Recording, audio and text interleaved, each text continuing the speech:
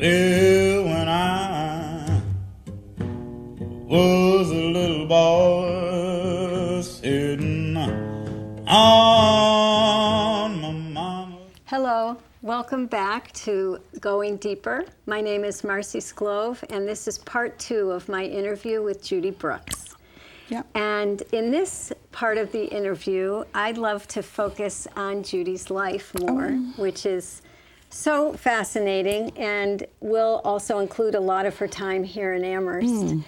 But Judy, you were born and grew up for 5 years of your life in Cabin John, Maryland. Yes. Which I looked up on Google to find out about it. Yeah. And it probably was a lot different back Oh, then. yeah. And then you moved to D.C., and that was primarily so that you could go to an integrated school. Is that right? Right. Yeah. Because where I lived, my question now is, did I grow up in D.C. or did I grow up in Amherst? Okay. Oh, what do you mean by that? Because when I stop and look, I've been here in Amherst since 1971. Okay. I was in D.C. from 1940-something to 1970-something. But wasn't my adult life was from like 62 to 70. Yeah. So the last 8, Sure. growing, where did I grow up? Really learn to become an adult. Right. But the things that I learned in Washington, D.C. through my college years, because I went to a black college, and because that goes back to being a Maryland product. All of my aunties and everybody were all school teachers, and you only had black colleges to go to be a school teacher. So I went to Bowie State, and that's where most of my family graduated from, and most of my teachers. And growing up in Washington, D.C., or living in Cabin John, Maryland as a young person, I have some memories. I have 4 big brothers, so I was always active. Didn't want dolls. I wanted to hang out with the guys. They had more fun. We had a lot of farmers around. We stole tomatoes. And it was all black, right? All black. And it was a circle within a circle. And my parents were working for the government. And I don't know what the other people, but I know they was like, I told later that this community was developed for the government workers so they could have their own black community. Oh, so in a way it was a middle class. Middle class black Army Map community. Services, something engineer. Okay. So my years that I remember in Cabin John, my brothers, it was a country road. It was definitely country, kind of like Amherst. It's something like, how many miles long? It's 2 miles, 3 miles? Yeah, 2 miles. This little area. Yeah. And with the Potomac River right across the street. Yeah. So I remember one of the stories, I must have been like 2.5, 3. Put your ear down, Judy, and listen and see if it's any cars coming, because my brothers hated me following them everywhere I went. Well, just so happened when I put my ear down to hear a car came, hooked me on my shirt, oh my God. Pulled me down to the dirt road. The person was my midwife. I was born at home. 5:30 in the morning. Yeah. So the woman who brought me into the world almost took me out, but luckily, they said because back then the cars were so high up, they weren't like low, and I fell off at the dirt road when she went over a bump. I have the scar to remember, but none of, horrified, I don't remember. Right. I know my brothers probably all got in trouble from my mom, but that I remember. And then riding, we lived in order to get into D.C., it was like a train ride, trolley ride. And we lived at the last stop, and we had to walk 2 miles home to go. So we would walk down, get on the trolley, pass by this huge amusement park called Echo Park. And I would ask, how come we can't go there? And would stop, like deliberately stop right in front so you could see all the kids. Oh, wow. Glen Echo Park, having fun. And we couldn't get off because we were Negroes. Wow. And Negroes weren't allowed in the park. Oh, my goodness. Okay. So it's okay, you go by there and did that, but I could care less what was happening outside of my inner circle because all the fun was there. Yeah. Our neighbors set up sheets and showed us cartoons from, and then when I moved into Washington, D.C. to go to school, I went to all black school. Oh, you did? All black community, because it wasn't integrated, remember, in 1949. Right. So I was well protected and happy as a lark. Yeah. I had my social group. We had our fun things to do. We had our movies to go to, which was, now there are no movies. I think one they reopened, and it's very expensive to go to. The Howard Howard Theater, where we would go and see live music and all that. And all of my classmates. So you went to school, elementary school with people, graduated with them, the same people. It was a neighborhood. Didn't know about the issues other than what I heard from conversations within my house when we would go down south. My father was from North Carolina, so in the car going down, Judy, don't say this, Judy, don't do this, behave, da-da, da-da. So I remember one time going down, we stopped to get some gas or something, and I wanted a Coke. Don't get out the car. I got out the car. I went in, got me a Coke. The man said, we don't serve niggas. I said, oh, I don't eat them. Got my Coke and came out and got back in the car. He came out and I guess reprimanded me and told my father, and I know we sped off after he left there. So that was then. Pretty brave. Oh, yeah. But yeah, I didn't know what he was talking about. We don't, you know. So not until I got to high school, the whole racial thing started. How come Alabama and seeing kids being washed with the, you know. Sure. So that was in the early 60s? Right. When then down on campus, I was going to an all-black campus. Word got out that they were going to close our campus. Yeah. Oh, no, they weren't. So we formed a group of students, got a bus, went down to Agnew, was the governor of Maryland at that time, and we had our protests of not to close our school because it was a black school. Right. And they were taking away our federal monies in order to start. So we said, no, went to jail and did all those things. But, I mean, you know, they didn't know what to do with us. Called our parents, we came and got us back. That was my first beginning of organization for a cause and understanding what this whole thing of being black was about. Okay, I graduated from Bowie, became a teacher in Prince George's County. Had to go to my AP teachers meetings. There was a black caucus within that group. Never did we have a black representative elected from Prince George's County to go to the National Education Association, okay? This is when Martin Luther King and all that stuff is all buzzing down in the South and all this is going. Prince George's County is one of the most racist counties there existed right outside of Washington, D.C. So we formulated the Black Teachers Caucus, and we would have our meetings. And my mom used to say I was going to and I was a Black Panther. We'd go into our Panther meetings, but we had connections of working and organizing with SNCC, who was out of the Martin Luther King group, so we all became SNCC. Had the opportunity of meeting Martin Luther King and organizing and working, to make a long story short. So I became active, fighting for my rights and understanding this whole black situation. Here I go teaching 1966, 67, Bladensburg Elementary School, okay? All white, 4 black teachers. That's what you were saying before. Only black second grade teacher. I'm in a big school. It's a special school because on the second floor and only dealt with hearing and speech language. You had kids in your classroom that were speech and language impaired. So the riot, you know, breaking out, the whole thing. Never paid any attention. The kids never called me any certain nothing. Martin Luther King was assassinated. All the white teachers came to my room that day, apologized. You know, okay. So the black teachers all got together and said, let's walk out. So before we got to school that day, we all decided we were going to wear black. And we did. We met.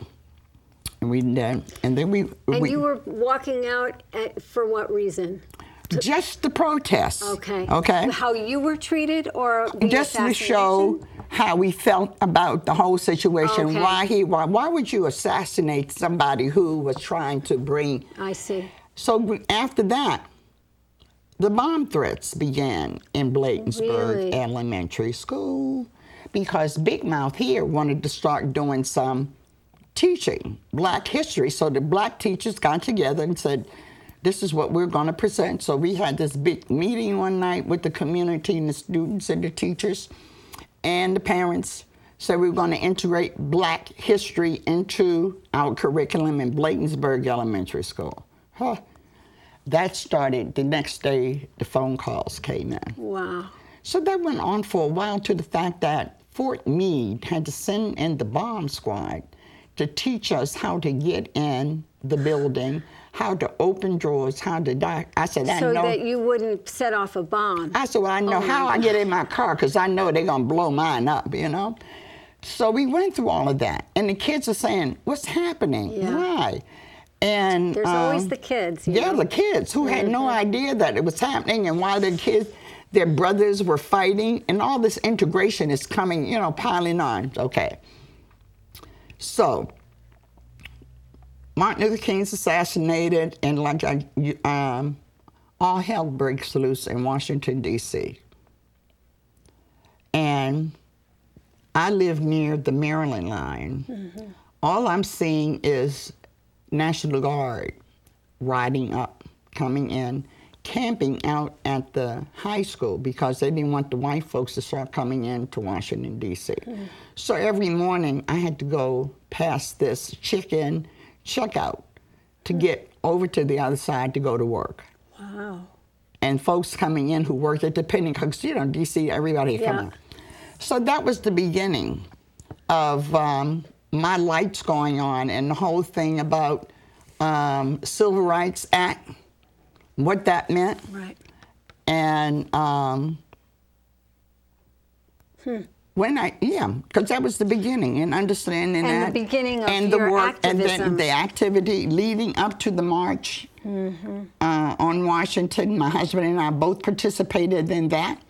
And that was our first 50th anniversary. This weekend was your 50th anniversary. Well, last weekend, last year was the first.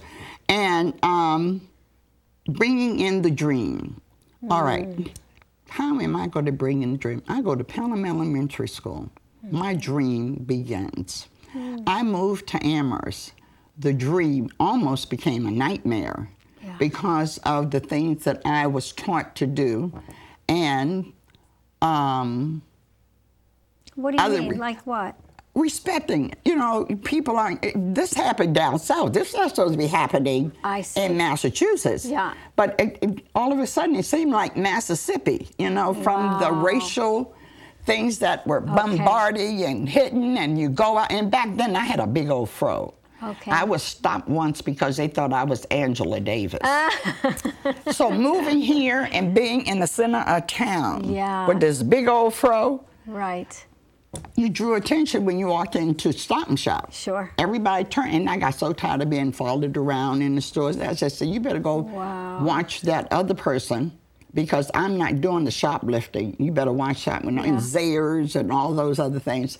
So, you know, you started feeling it. Yeah. And I said, well, Mississippi. And then living in a house, the ABC house, A Better Chance. Okay. That is right in the center of town with 5 Native Americans and 5 blacks. This is 71. You come in, you and Barry come in to be the co-directors with your little kids. With my 2 children. Yeah. 10 young men from all over the United States, by Native Americans, Mohawk, Chippewa, Lumberton, the whole And group. this was an initiative to bring educational access. Oh no, you know, these kids are coming out of deprived areas to give them the better chance for an education so they could be better for themselves. So we had kids from New York, Washington, D.C. And it's a privately funded... By the town. In United Way, because that's why we have their foliage walk. Right. Remember the foliage walk? Oh, sure. Community. Absolutely. This is a community-supported, wonderful program. It's one of the best successful programs in the history of A Better Chance, which is in the national offices in Boston. Oh, okay. Have residencies. We used to have one in South Hadley, a girls program. The community said no, so they said went on. Long Meadow had boys and girls program. Williamstown may still have theirs, but most of the ABC programs started on prep schools in like Mount Hermon, Milton, where our governor went as an ABC student. Really? Yes. Deval Patrick. Deval Patrick. Wow. He's an alum. So, you know, they were spread nationally. Yeah. But Amherst is a residential program that is one of the most historical ones to exist in a residence because it's a community. Sure. So I know the attitude of supporting goodness with racial things is there. Okay? Yeah. Because it would not You have mean it's there in the town? Yes. Yeah. Because we would not have existed this long. And I know there's a connection because you have people from Amherst College and the private sector and UMass who were board members of this program to keep it function. Yeah. So my job, once I got out, was to be, really threw me into dealing with the racial things. Not that that was my job, but that was what it became. Going over to the school and inquiring about how come, because, you know. You mean in terms of them the boys being able to play on sports teams? Yes. And football teams. Were they being disciplined more readily than the white students? No, they were just being denied their wish to play a sport. Yeah. Just because, oh, you over at that ABC house, and they had no idea. Wow. So then that's when I had to start going further out into the police department, educating what ABC is. Not a reformatory for boys. It's our educational programs. Okay. Then by listening to the black kids complain, I have the Native Americans over here who are going through the same issue, but also being used because they're the first American Indians, and now, you know. So you're getting like this. So you're fighting for both sides. Sure. And then to the point where one year, I forget what year, when they had the big ride down in D.C. with the American Indian Association, my students went. I couldn't stop them. They had to go. Yeah, sure. So I said, okay, we didn't tell the board, but we let them go. Yeah. Next morning, today, they're like 15 years old, right? 15, 16, one senior, who I'm my first graduate. There they were on TV. I said, oh my God, everybody in the world's going to know they're there. So we got a few phone calls for the board. I called the family in Washington, D.C., said, go down and get my guys, please, and protect them. So my brother and his wife went down and went and got them. And they got back safe and sound. But that was their revolt against what was happening to them. Because on their reservations, they weren't getting paved road, they weren't getting water. Different issues, but the same reason on racial. So educating the town of Amherst was a big job. And then once I became involved in the school system, I then became the first black elected in the town of Amherst. Really? You were the first black select board person? So they tell me, But I got involved because I wanted to change. Yeah. This whole racial thing had to be changed. We had to wake up. And, you know, so I used those positions, school, to get the school involved, get the community involved, government, get those things, and BAMs, we got them involved, and getting them, you know, it doesn't come off, you know. And then just being exposed with the Mass Mutual Association of all the 351 communities. And when you go out to your big meetings and you look around and you say, okay, just me. Really? Oh, yeah. Wait, these Mass Mutual, those are your select board and all the people who work for the for your local towns. So that was, you were going wearing your select board hat. Right, I'll be wearing my select board hat. And you would be the only black person in this whole room. Wow. Yeah. So then I said, well, let me branch out. My friend in East Hampton, Jeanette Davis, became another black select representative, so we could compare notes.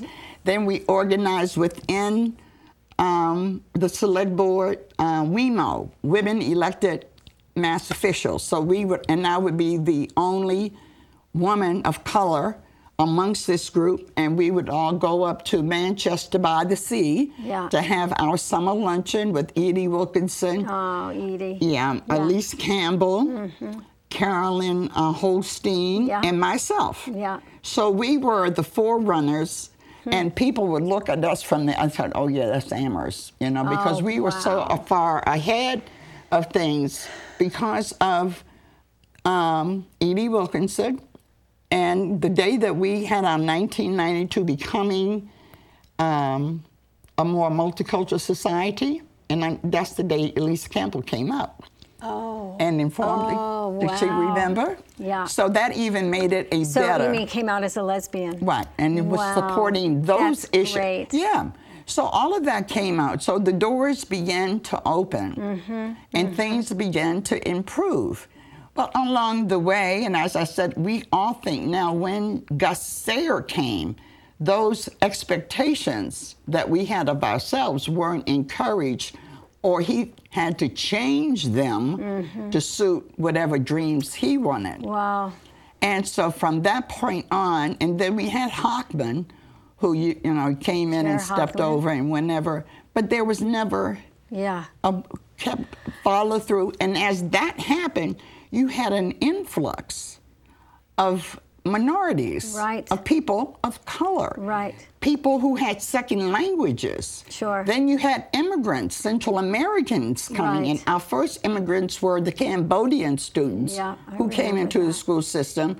That's when we had Lao, you know, for the language. Then we had Spanish, and then we had others. But now, 21st century, it's much different. It's how many languages? 78 or something, I forget. Some huge number. So it's huge. Very complex. And I can understand why the parents of today, because there is some anger, because if we had done for the black parents who were the pioneers, I would say, were listened to, and we worked together and not Band-Aid, we wouldn't be looking at the issues that we're dealing with today. And understandably, these people are angry. And I think some because of lack of education. On whose part? On maybe some of the school committee people, or some on both sides. On both sides, really. And it brings on ignorance. And when you don't know, you can't assume. And then when those assumptions, you know what they say about assumptions. Oh, I know that one. And that's what I hope it doesn't make of all of us. Okay. So, what can we do now? Well, I mean, we only have 4 minutes to, I know, but what I think, to really, you know, like change the world here. We can't change. I'm just going to concentrate on Amherst. Okay. Because this has been a 40-year thing for me. Okay. And seeing it go through, and seeing some success that even the battles that we fought before brought forth some improvements. So, and it wasn't easy getting all these people to come together, the superintendent, to agree to take multicultural courses, to, you know, in the curriculum. It had to have follow through. And then at the beginning of the years, incentives. And then for the minority recruitment, what incentives? So it was like, you know, we had to keep digging and keep fighting.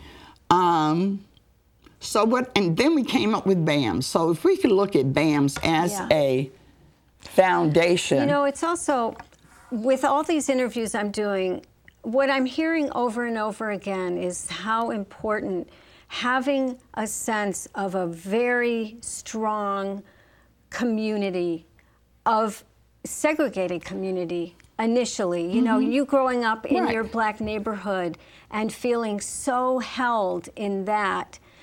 Julius Lester said the same thing in his childhood. You know, being held, knowing who you are. You were a village. In yourself, knowing who you are. Confidence, And that's maybe part of it, too. We don't have a That's lacking. In the early 70s, when I moved here, from 71 to middle 80s, there was this black community. Oh, really? Because we were all graduate students. Okay. With children. Yeah. There were a few professionals that we brought, you know, people like the Dean of Education and Norma Jean Anderson. We had some good role models who were encouraging us, who were working with us. And then there was us. We had kids. There was no leisure services. So a lot of stuff, we had to build our own black community. And that in itself was the best part. Yeah. I don't see that anymore. Really? And our friends who are now retired and grandmas, who we now sit, and grandpas, we just said, what happened? Wow. Where are they? Because our kids are all grown and gone. Yeah. So there's still this cluster of us who are still here. Yeah. And so when we look back and look around, we don't see the coming together. We go down in Groff Park. Everybody, let's go to Groff Park and just let the kids run wild. Yeah. Because we didn't have soccer teams, we didn't have basketball. And I think some of that began the division of us as people and as community when we started doing the separation. Yeah. And then that whole elitist thing, Right. whole classism It's a thing. class, yeah. And then when we built that big community over there called Amherst Woods, that brought in another whole elitist thing within our school system, and more directions felt that people over here who had been feeling, you know, the poor and left out, that these people were getting more than what they wanted because their language and their money was, you know, so you had more than black-white. You had the whole classism, economic, Right. which is the issue today. And the black community in Amherst is not one cohesive It's a group. it's a larger And it's interracial black community. Yeah, yeah. You know, we all of us don't all speak English. Right. We have Caribbeans, we have Africans, we have Cape Verdeans, we have a Right, of whole course. Puerto Ricans. You know, you have a whole mixture of different cultures, which then brings on different attitudes and different wants and things. Needs. Yeah. And a lot of the issues may be second language that the teachers are not understanding, because I don't know how the second language program, or if it's overwhelmed, or if SPED is overwhelmed, it's bringing more pressure or unwanted pressure on teachers from the flack that we're getting over here from parents who don't think this group is doing what they're supposed to. So somehow these have to come up with some level, let's just respect here. Yeah. Let's go back and do some history. Where did we break down? And now how can we bend the fences, and how can we go on?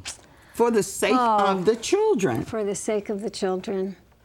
You know? Judy, I think this is where we're going to have to stop. But boy, you have shared a lot, and I really appreciate everything. Well, yeah. Thank you so much. Well, thank you for having me, because I think if you reach out, you can dig more, because more of us are here. Yes. And are doing what we can do. Right. You know, to help. Yeah. Okay, well, thank you all for joining us today. And again, thanks to Judy, and thanks also to the Amherst Media folks who are taking care of us to make this show happen. Okay, see you next time. Yeah.